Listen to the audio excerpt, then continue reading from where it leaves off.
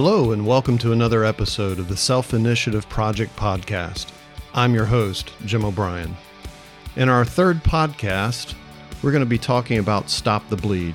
You can learn more about Stop the Bleed at bleedingcontrol.org. Today we're talking to Gina Solomon, the Trauma Program Manager at Gwinnett Medical Center in Lawrenceville, Georgia. How are you, Gina? I am good. How are you? Good, and we're here to talk about the Stop the Bleed program. But before we get started on that, I want you to tell our audience a little bit about yourself and who you are and what your background is. Sure. As you said, I am the Trauma Program Manager at Gwinnett Medical Center, and kind of what that is in a nutshell is I oversee the Level 2 Trauma Program here at our facility. I'm a nurse. Have been a nurse for 25 years. Worked in critical care areas in the emergency department with a focus on the care of trauma patients, kind of in my background. So, Sure. So a nurse for a long time, I gather. Yes. seen a lot of action, I'm sure, doing what it is you do. Yes, sir. Yes, sir, for sure. Well, I want to thank you for all that work that you do for us. So Stop the Bleed. What is this all about? What is this all about? Great question. It's really this initiative that is just snowballed, and for good reason, because it's really life-saving and it's very easy to learn. I put it in the category with CPR.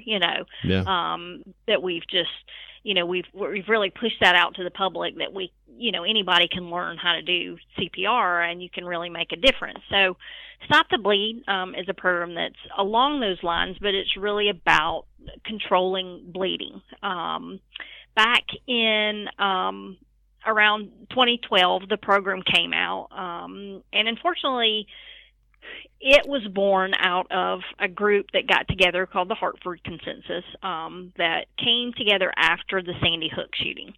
Okay. So this was a group of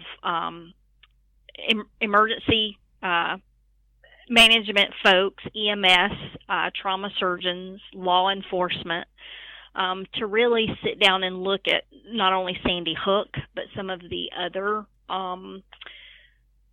mass shooting scenarios that we had in our country, unfortunately, and how could we make a difference? Okay, how could we decrease the loss of life in these scenarios?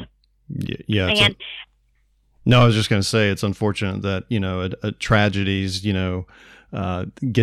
make you have to think about these sort of things, right? But the good news is that tragedies, sometimes a lot of good come from them, and I would say this is one of those things. Absolutely. And sometimes that's all you can do is we can't go back and undo this situation, but what can we learn from it? And that's really what this group did. So when they sat and went back and looked at a lot of these, what they realized is, it takes a little while for the pre-hospital responders to get on scene and render aid. There's a lot of factors that involve that. If you still have somebody who's actively shooting on the scene, or you don't know what's going on, the first present there is typically law enforcement, and their job is to get the bad guy, not necessarily to help bleeding people. And that's a good point that you make, because I don't think that many people realize that when first responders come on the scene, at least as far as law enforcement goes or otherwise, they're not there necessarily to take care of the injured. They're there first to clear out the bad people. And Correct. So you're left to your own demise there for a little while until they can get things under control and then let those pre-hospital folks in. And that's the first time I've ever heard that said that way as well. Pre-hospital folks. Pre-hospital, yeah. Well, and it, and you don't, and you wouldn't think about that, that they have to neutralize that threat. That is the first goal, is to stop that person from injuring anybody else. Absolutely. So they have to neutralize that threat before they let the medical pre-hospital responders in. So there was lag time before people came in that could render aid. to these folks, and sometimes a very long time. Like with Columbine, it was hours, before there were medical personnel allowed in the building to begin to render aid. And what they found was that the people that were injured, some of them died from just acute blood loss that could have been controlled by some simple maneuvers that's easily passed on to lay people. So this is kind of where Stop the Bleed came out of, and it's really meant. It started out with law enforcement was a target for it, and we do teach this to law enforcement, and law enforcement as well as pre-hospital medical personnel have really began to change the way that they respond to these events, and they almost do it more as a team approach. And that's been one piece of it. But the other piece of it is the Stop the Bleed program, and that's teaching lay people how to control hemorrhage. Because if you can stop the blood from coming out, you can buy folks some time until those pre-hospital medical responders can come in and get you out.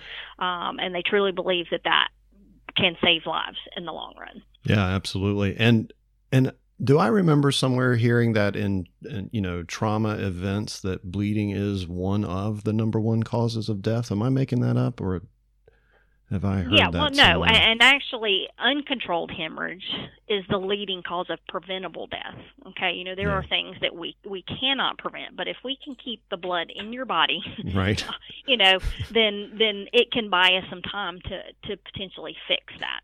Kind of and important. A lot of what we and a lot of what we do in trauma care, we learn from the military, and we learn from conflicts, we learn from war.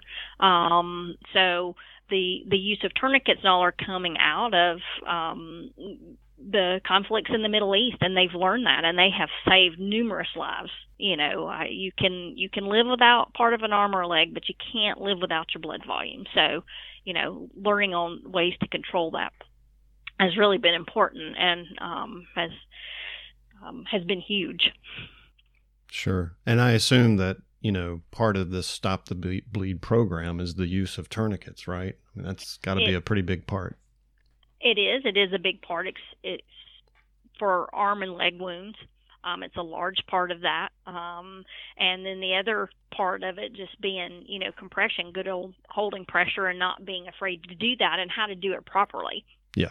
Well, I asked about the tourniquet thing because I'm a big proponent of tourniquets, and I carry, at any given time, I probably have 2 to 3 in my bags that I have with me at any time. I'm with you on that. And, because it's the go-to. And, having quite a bit of interaction with law enforcement locally lately, I think it's great that most all, if not every officer now carries a tourniquet on their utility belt all the time, just for such incidents. But I wanted to talk about tourniquets for a minute, specifically just to dispel some of the rumors about tourniquets, because I think in the past, and I think even still now, there are some individuals and entities that think that tourniquets are bad or dangerous because it kills the local cells, or, you can't get filling back where the tourniquet's been applied, and they're just not ideal to use. Can we talk about that for a minute and maybe help dispel some of the bad juju and myths about tourniquets? Right.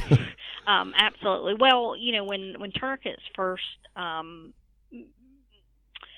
were used, and again, it was in the military conflict, and it was the Korea, Vietnam era type, and they were seeing a lot of amputations, and unfortunately they kind of correlated the amputation rate to the tourniquet use, that this was bad, and the tourniquet itself was causing the need for these amputations, but with the Operation Desert Storm and all this, and we began back into another conflict, and they really began to study that, and what they found is the complete opposite. Sometimes those amputations happen, but it's really related to the damage to the extremity, not the use of the tourniquet. So tourniquets have been used in the hospital for many, many years. Folks that have orthopedic surgery, knee replacements, those such, you've had a tourniquet placed on your extremity for a prolonged period of time for them to be able to do that. So they're not unusual to the hospital and haven't been, but changing that thought process that the tourniquet itself causes that extreme damage and causes amputations. The studies have shown that no amputations have occurred due to a tourniquet being left on 2 hours or less. So you do, with prolonged period of time, with a tourniquet, you're shutting off blood flow to your tissues, can cause some local damage. But if you truly need that tourniquet, we can deal with the tissue damage, but you cannot, deal with extreme blood loss. Yeah. So that becomes the caveat there. And if you, see any video from over in the Middle East and our military in combat situations, you will often see tourniquets that are already placed on their arms and legs, and all they have to do is tighten them because they've really shown that they make a difference and they save lives if they can control that hemorrhage until they can get them to definitive care and somebody who can fix that. Yeah, and I had heard that as far as any type of tissue damage that might occur after prolonged use of a tourniquet could pretty much be fully reversed with medication that we have today anyway. It depends, and if we know ahead of time, that we've had this tissue, there are ways that we can take the tourniquet down, and yes, there are medications that we can do to kind of help mitigate the return of blood flow to that extremity. Because what happens is you shut off the blood flow to that tissue, and the tissue starts to metabolize things that are not necessarily good for the body because it doesn't have its usual routes. It's not getting the oxygen and the good things that, it needs to function. So there will be toxins that build up because of that, but there are ways to let it go, be prepared for those toxins, when you return flow back to that extremity. And if you, heaven forbid, have an extreme case where it was left on an extremely long period of time, they would be able to mitigate that, with surgery, amputation, or knowing that's going to happen as a possibility. But again, loss of limb is much better than loss of life, especially where we have come technology-wise with prosthetics are just absolutely amazing, So people are returning to almost normal functioning with prosthetics. So, sure. So they're, not ideal, but certainly manageable. And again, better than the overall loss of life. Yeah, I think the alternative is a lot worse in the overall scheme of things. So tourniquets are good, and they can definitely go a long way towards stopping severe hemorrhaging and hopefully and most likely helping to save that life. Absolutely. So back to Stop the Bleed, and for folks wanting to know more, you can learn more at bleedingcontrol.org. I think I got that right. That is correct. So let's talk about just kind of going through the outline that I have for it. Let's talk about the primary principles of trauma care response. Yeah. Well, it's you want to find the bleeding and control it. And we talk about we like ABCs in the medical world. Yeah, we do a lot of things based on the on the alphabet. Because people remember that, they can recognize that, and mnemonics are really easy. So it's hey, I noticed something is wrong, so let's alert, let's call 911 and get the help that we need. And then B is for bleeding. We need to find it. Okay, where is it coming from? And that may be tearing clothes, cutting clothes, because you really need to see where it's coming from to be able to stop it.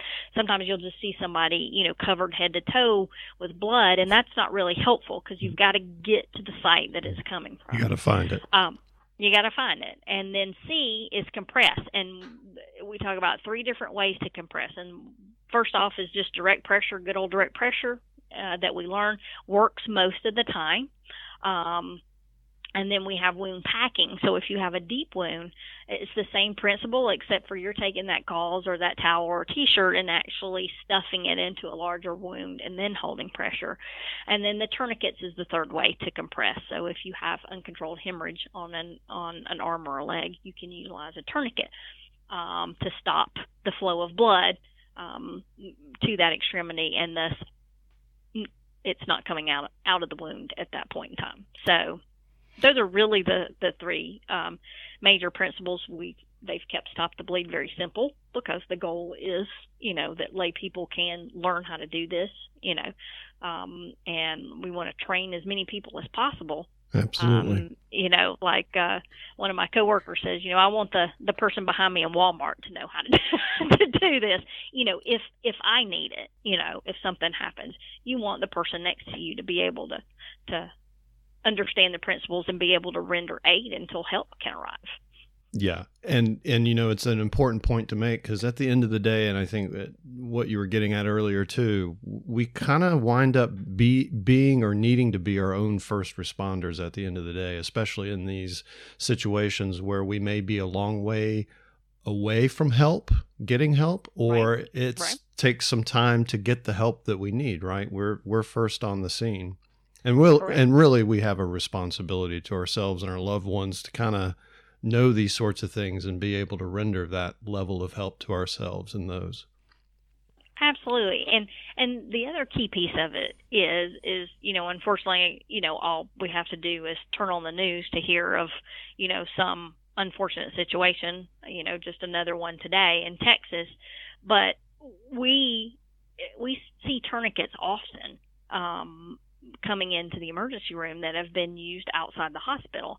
And, here in Gwinnett County, there's been no news report of mass shootings or bombings, but people or motor vehicle crashes, work injuries, home injuries, the principles of this. We are training teachers in schools, and there was just a school teacher in the neighboring county who used one on a child who fell off playground equipment and severely broke her arm, and it cut an artery in her arm.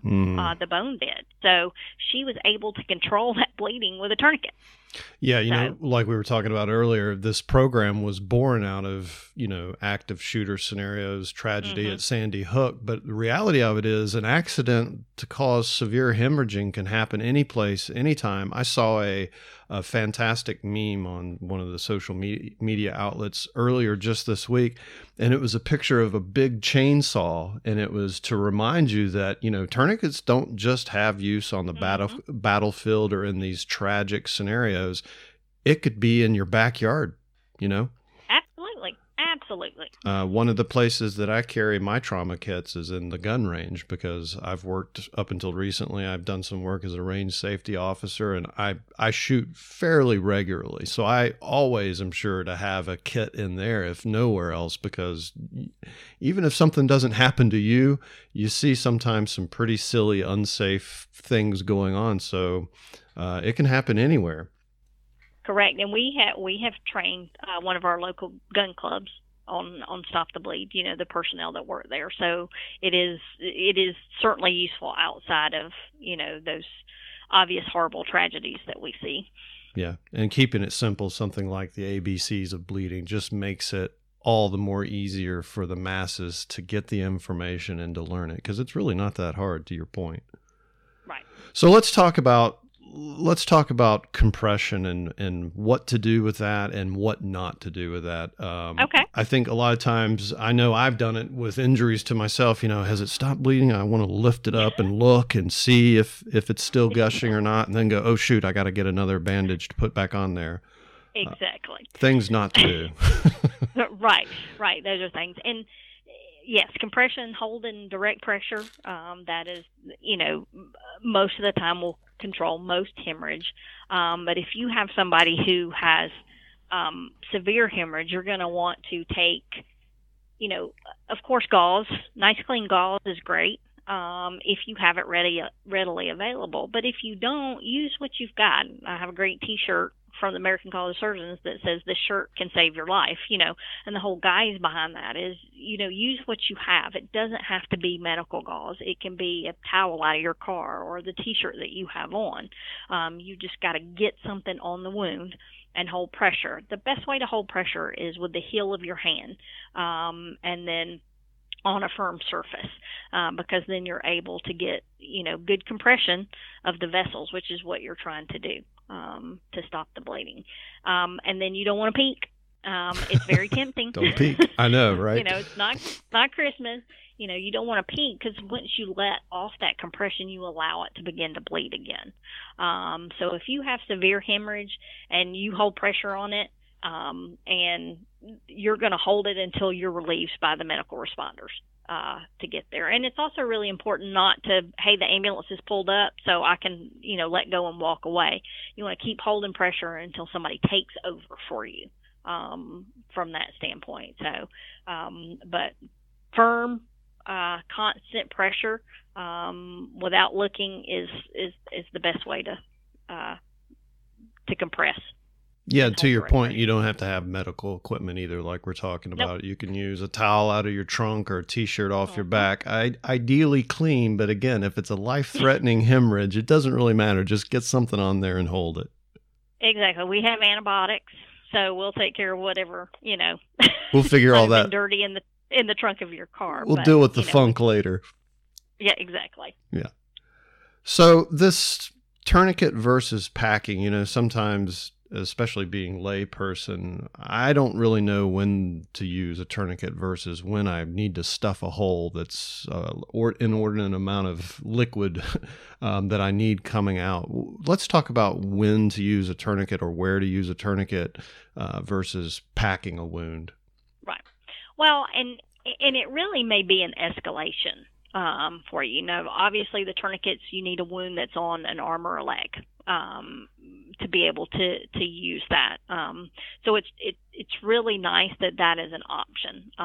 So if the wound is on the neck or at the shoulder or the groin, obviously that takes tourniquet out, and wound packing may be your only option. But if you see loss of all or part of an arm or a leg, if you have blood spurting out of a wound, and that's exactly what it looks like. If you cut an artery, it's like getting a split in a garden hose. Yeah, it's a geyser. Exactly what it's like. It's a geyser. So when I say spurting, that's exactly what it does. Or you have blood that is constantly coming out of a wound that will not stop, and it's soaking the clothes and the ground. Those are kind of what we consider that life-threatening hemorrhage.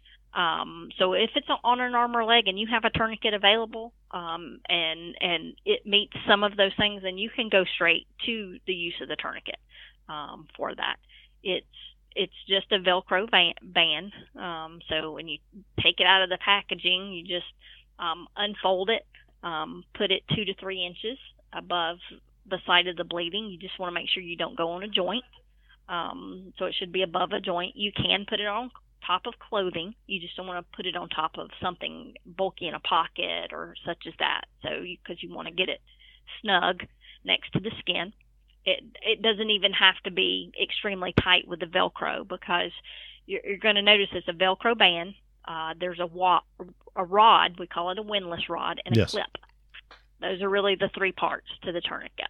So you use the Velcro snugly around the arm or leg, and then you take the rod and you turn it, and it doesn't matter which way.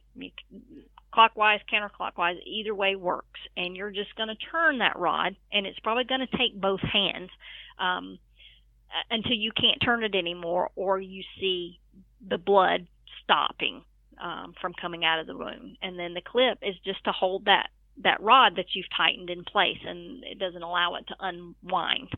And those are really the 3 key pieces to the tourniquet itself. So it's quick, it's easy to use. You can do it one-handed, so you could do it on yourself. And it's designed that way to be easy to use, because you want to be able to do it quickly. And aren't the tourniquets, at least the ones I'm thinking of, the combat application tourniquet, the CATs, which seem to be the go-to for everyone, the one that seems to be recommended. There's a way to write the time on there so first responders have some sense of when the tourniquet got applied, so you know better how you might need to. Yes, they do. There's a little piece of Velcro right at the clip.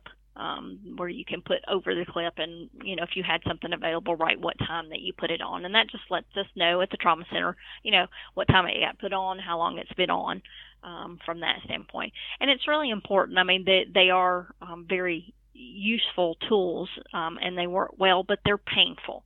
So when you're putting a tourniquet on somebody, you're also explaining, I know this hurts really, really bad. But, I'm trying to save your life here. I've got to get this bleeding under control. But knowing that it's painful for the person that you're putting it on. But you can't be afraid. You got to tighten it, know it's going to hurt, and just try to explain that to the patient. Know that your goal is to save a life. Hey, at least the pain lets you know that you're alive. So let's get through this, right? Exactly. So some of the kind of pitfalls with the use of tourniquets is not using one, being afraid to use one, not making it tight enough because you're afraid you're going to hurt somebody. So you really have to make it tight enough that you're stopping all blood flow to that extremity. You can actually use two tourniquets if need be. So if you put one on and it doesn't seem to be controlling it, you can put another tourniquet on above the first one. So those are just some common things that, Yeah, and much like lifting the compression off to look, you don't want to take, if you do have to use two tourniquets because bleeding's not slowing down to the degree that you were hoping, you want to, if you do get that second one on, you want to go above the first one and then don't mess with the first one, right? Correct. You don't take anything down, and you don't want to loosen it. Once you've put that tourniquet on, you just leave it. We'll deal with it at the hospital. So, you're not going to take it down no matter if they tell you it's killing them and beg you to. Once you put it on, you just leave it alone. You don't loosen it or take it off. And are the CAT tourniquets really the go-to standard? I know there's 2 or 3 types. It seems like I've seen recently there's a newer one out. I know there's the RAT as well. Rapid application, I think. Is that what they call? What's your preference? What do you tell folks? There are other tourniquets out there. But the good thing about the CAT or the combat application tourniquet is it's not terribly expensive. It's easy to use. And those are the two main things about that. So the CAT tourniquet actually is the preferred military tourniquet. So again, they're the ones that, that we've learned a lot about this tourniquet, so we know that it works. So that's kind of what we see the most of is the CAT tourniquets. Sure.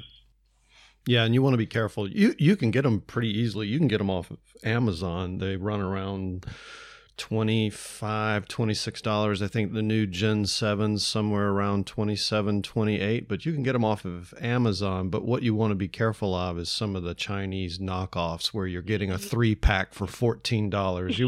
You want to save your pennies and spend the extra $10 and get an authentic CAT. Absolutely, because North American Rescue is the only company making the authentic CAT tourniquets right now. So, they are range anywhere from $25 to $30. So if you're not paying that, if you're getting it for $9.99, right. It's probably not real. Right. Because I understand that there are some, role player and cosplayers who, will wear them just for looks. They're not functional. And you may get something like that. And, when you need it is not the time to realize that yours is not really a real tourniquet. So I have to ask, I'm sorry. Oh, no, I was just saying it is really important to make sure you've gotten an authentic one. I have to ask, I see these blue trainer tourniquets, and I know that's just to differentiate them from the others, and probably because they get reused in training. You don't want to reuse a tourniquet because it gets stretched out, but likely because it's dirty and contaminated as well. But is there any real difference between the blue and a normal, let's say? No, if you had a blue tourniquet in a package, it works the same way. But they are just the blue is kind of hallmarks that this is a training tourniquet, because we've all had Velcro that no longer Velcros, as I call it. Yeah. It's just worn itself out, and that's what happens after using a tourniquet repeatedly for training. Is you have the potential for failure there with the Velcro. So that's why we recommend, you don't want a tourniquet that you might use on somebody you don't want to utilize to train with or practice with, or, Right. open and close too much, because you run the risk of causing failure. Yeah. Don't want that. Defeats the purpose. So I think, compression on a wound, holding constant, steady, good solid pressure on a hemorrhage is easy enough and pretty straightforward. And even going back to first aid that I learned in the Boy Scouts, that was the go-to. Direct, firm Yep. pressure, right? And I think with a little bit of familiarization with the tourniquet, folks can learn and figure out how to use one fairly easy, because they are fairly straightforward. And obviously it's only appropriate for arms and legs. But let's talk about this next one, because this one kind of, I'm sure, gives folks the heebie-jeebies, where you got to get in there and, we call it packing the wound, but at the end of the day, you got to get in there and stuff some stuff inside there. So exactly. If you have a wound that's large and deep, or a wound that may be on like I said, the groin or the armpit or the neck, there are large vessels that run through there, and you can't use a tourniquet on it. So you may need to actually get in there, because you want to get to the site of the bleeding. And the most severe bleeding is maybe not those superficial vessels on top. So you want to be able to get down to the source of bleeding. So if you have a large, deep wound, you want to take your gauze or towel or T-shirt or whatever you're using and actually stuff it into the wound, because you really want to get down to the site of the bleeding. So you're just going to stuff. You're going to stuff, and then you're going to hold pressure on top of that. If you still see bleeding coming through that packing, you don't want to take that packing out. You just want to add to it. So add another towel to it, add another roll of gauze, and again, just hold pressure.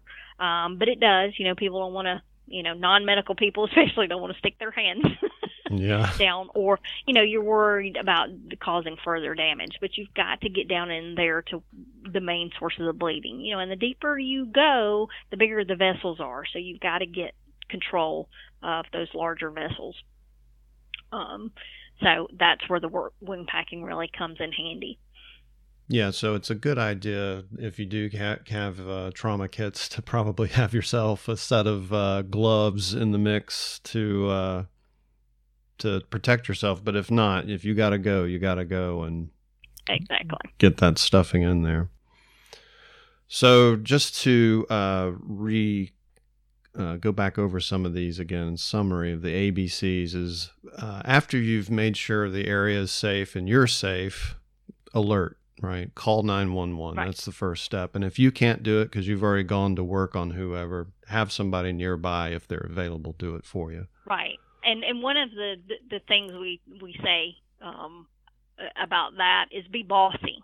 If you're at a scene where there's lots going on and you have lots of people, and you just yell, call 911, one or two things going to happen. Either everybody's going to do it and clog up 911, or nobody's going to do it because they think that, the next person is doing it. So, being bossy and actually pointing somebody else, well, you please call 911, can be very helpful in those kind of scenarios.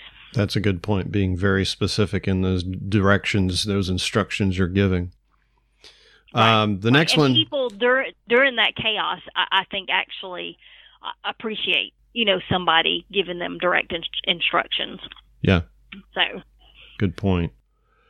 B, obviously, is for bleeding, but not in the sense just finding where the source of the bleeding is.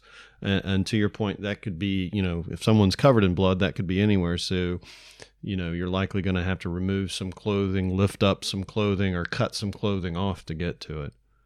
Correct. You want to find out where it's coming from, because you can't compress if you don't know where it's coming from. So. Yeah. And then, of course, C, that we've spent some time on, is for compression, applying that pressure to stop the bleeding, either by covering the wound and applying constant, steady pressure, using a tourniquet if need be, or if you've got to get in there and stuff that wound, pack that wound, in which case you're actually still going to use compression when you get through packing on top of that. Correct. So it's a twofold process. Great. Well, what can we do? What can we do to get involved? Where do I go to learn more, and what do I need to do to sign up? Well, you can look at the bleedingcontrol.org has a place you can go there and look if people are having public classes, but you can reach out to your local trauma center. If you know where that is. Just about every trauma center in the country is participating in this initiative, as well as our pre-hospital cohorts. So, if you can get to somebody in a trauma program somewhere, they can usually point you to the direction to get training. And like I said, we've trained schools. We've been to community outreach programs. We've done, just drive-by training, here at the hospital. We, set up a station and just train people as they, come by, because it is, there's a whole PowerPoint and everything that goes with it, and that's great. But you can also train people, on the skills very quickly. It doesn't take that long to do. We've set up at the one of the baseball fields in the area. Train people as they come by. So, if you're looking for a program, those are some suggestions to outreach to find people who can come teach groups. And so bleedingcontrol.org has some information, but your local trauma centers and your hospitals can get you hooked up with the program. Yes. Let's talk about gear. I know bleedingcontrol.org also sells some rescue trauma packs. Are there any other sources or entities that you recommend people looking to get good gear from? Yes, there are a lot of, bleedingcontrol.org, has a little store on there, but there are a lot of companies. Google can find you lots of things. Just make sure that it's a reputable company that sells medical equipment. You can trust them pretty well. I know there's right here in Lawrenceville, Georgia, there's a local company that we've worked with that sell individual kits. And we're also working on placing these kits like we place AEDs. So right in our area, we've placed kits at the local mall, one of the colleges, minor league baseball stadium, places where people may gather. We call them wall kits, where there's actually 10 individual bleeding control kits in them. So the goal really is to make the tools needed to do this more readily accessible to people. Yeah, it'd be great if they'd make the excessive bleeding kits required like they do the first aid and AEDs and corporate world as well. Right. And we're working on that. Yeah. Baby steps. Yes. Well, this has been great. This is a lot of good information that I hope people can benefit from. It's pretty straightforward. The ABCs of bleeding. We appreciate you being on today with us. Well, I appreciate you asking me, Jim. I've enjoyed it. Yeah, thanks so much for taking time out of your busy schedule to talk to us. And thanks so much. All right.